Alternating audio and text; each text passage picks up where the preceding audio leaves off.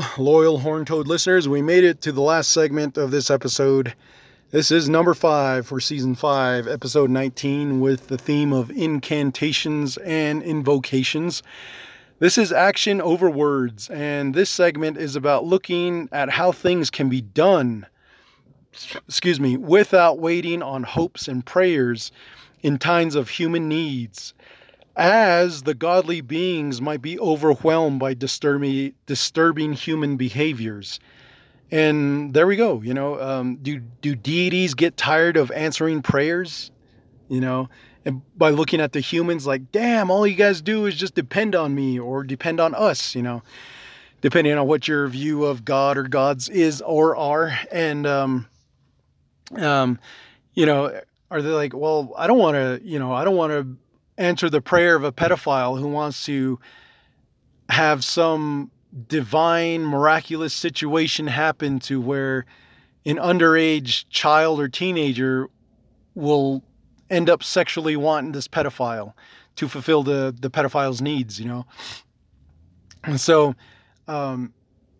that's where, also, prayers, I just kind of look back at it and I'm like, damn, man, for me, no matter what I think or do, there's always going to be opposite reaction. So when I say actions over words, I'm more or less talking about the way I do things.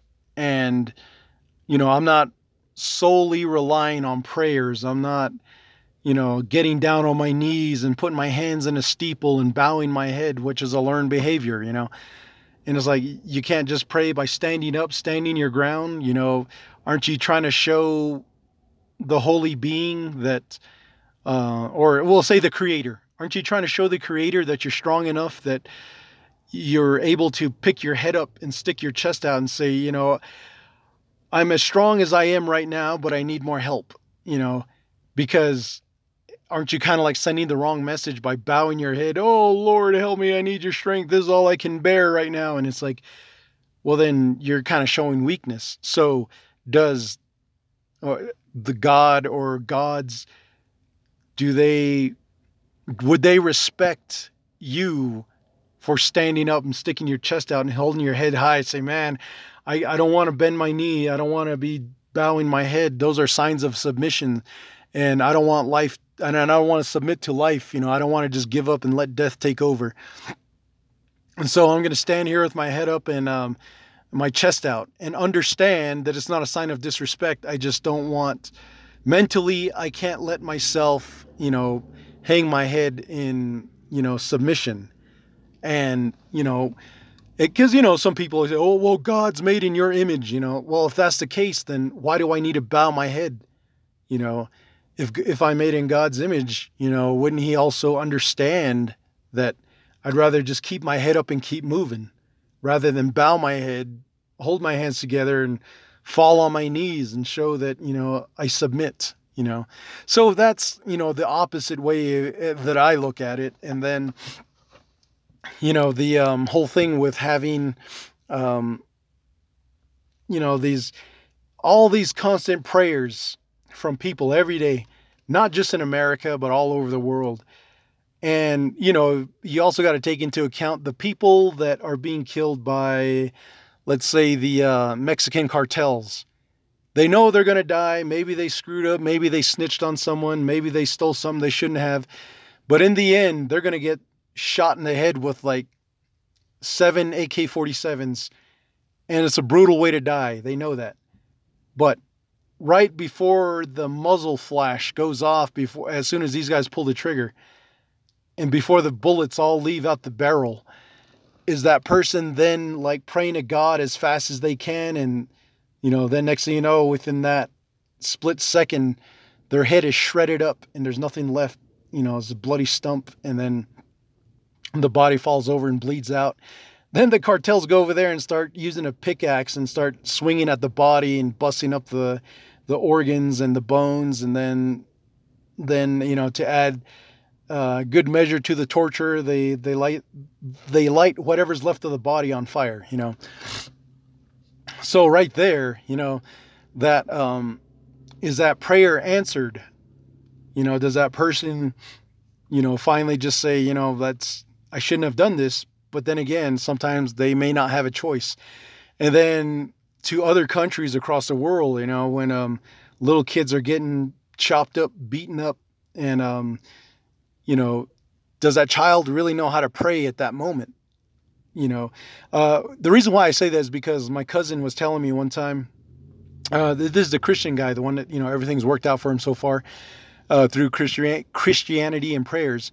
He was telling me that he was working in a hospital with this guy who was he was a former army medic, and he was telling my cousin about he being stationed over in Somalia.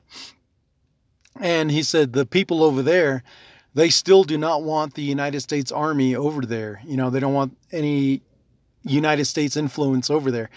So there's an encampment where people come there like pretty much every day, I guess, and they start rioting and spitting and throwing their shit at the American soldiers, telling them to leave. And what really disturbed this guy was there was a little girl in the crowd, and one of the guys noticed that soldier was staring at that little girl like, man, please don't hurt her. So what this guy ended up doing, one of the Somalian guys, he grabbed that little girl and he pulled out a knife and he cut her open. While she was still screaming in pain, they were pulling out her organs, and they were throwing her organs over the chain link fence. They were throwing it at the Americans. And then when that little girl finally died, they threw her, whatever was left of her body, over the fence. And they were trying to get the Americans to shoot at them so they could have a reason to protest and overtake that compound. So that is as far as the story that my cousin told me. I didn't ask him any further because I was just like fascinated by that whole thing. And you think about that. These guys, the Somalians, I think most of them are like Muslim. But then I could be wrong because I don't really study that area too much. But I know for the most part, Muslim is a really strong religion over there. And these guys are always praying to Allah, God. And so in this guy's mind, did he pray to his God saying, I'm going to sacrifice this little girl because what these Americans stand for is evilness? And was it America, the great Satan? America's always fucking with everybody and, killing, starting wars and all this shit. So was he looking at America, or he's looking at the soldier as a symbol of, the American Satan, the great Satan? And then not only that, but these guys are so religious, they'll strap bombs to themselves and blow themselves up, So then that comes into question, like, he's probably looking at these Americans like, these guys don't belong on my land because they do not believe and they do not worship Allah. They don't pray at 5 o'clock in the morning, 5 o'clock in the afternoon to Allah or however they want to pronounce it. And then, so that's that really goes against the Americans, that how they're trying to protect these people from their own selves. But, to cut up a little girl like that and pull out her insides while she's still screaming and crying, and then throw it over the fence at the person you hate because of their symbolism, and then throw the whatever's left of the body over the fence as a message like, get the fuck out of my country. That's really extreme, man. And then to me, I start to wonder, as a victim, did that little girl in her head while she was crying in pain, did she pray to Allah as she was told, or as she was being taught as she was growing up until that point, by her families or whoever her loved one was? Somebody had to have taught her about God and Allah, however you want to say it. And then, at that moment, knowing that the humans that surrounded her took advantage of her innocence by just driving a knife into her chest and ripping down her, or ripping open her chest actually, through the bones and tendons and shit like that. However they opened her up, But that is, that is where my mind goes when it comes to prayers. I think in those type of moments, in that moment of innocence and just extreme brutality, yes, I would definitely, you know, see that prayer is, that last universal language that you're going to speak, Now the little girl obviously she may not have said it, but in her mind's eye, maybe, she had some kind of clarity of what God was and what prayers were at that time.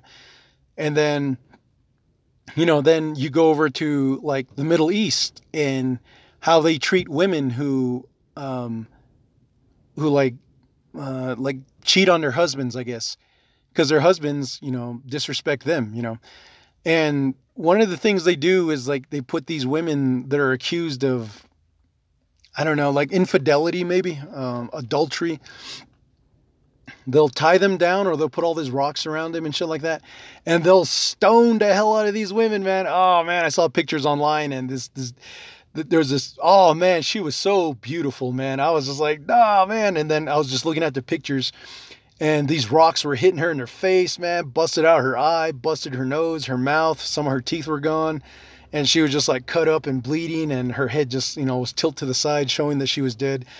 I was like, you assholes, man. Shit. I wish they had a program where if they had women like that, they could send them to the United States and say, well, shit, man, shit, I'll marry an adulterer from, the Middle East, man, shit, man, these women are beautiful.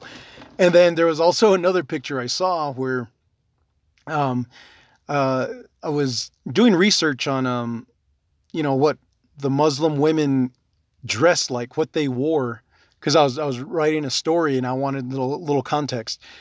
And I saw this picture of this naked chick. I was like, oh, cool. But then when the picture finally loaded up, they had cut her neck and these two guys were holding her legs and her arms were tied back or her hands were tied back behind her.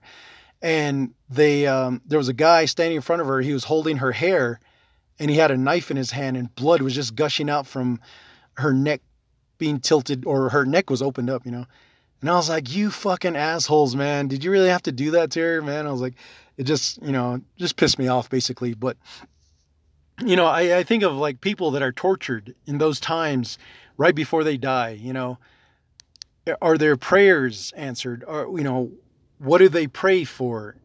And, did they at least get it answered by either seeing what holy person they've been praying to this whole time was all about, or did their prayers get answered to the fact that they were no longer suffering, that it just went quick? So, excuse me. So actions over words, it can be interpreted in both good and bad ways. So for me, going back to what I was saying, I just do things without praying.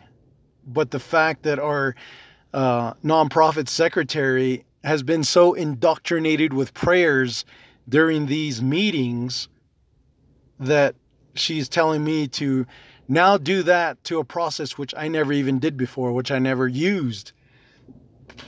Excuse me. And then they made it into part of the, what do you call that damn thing?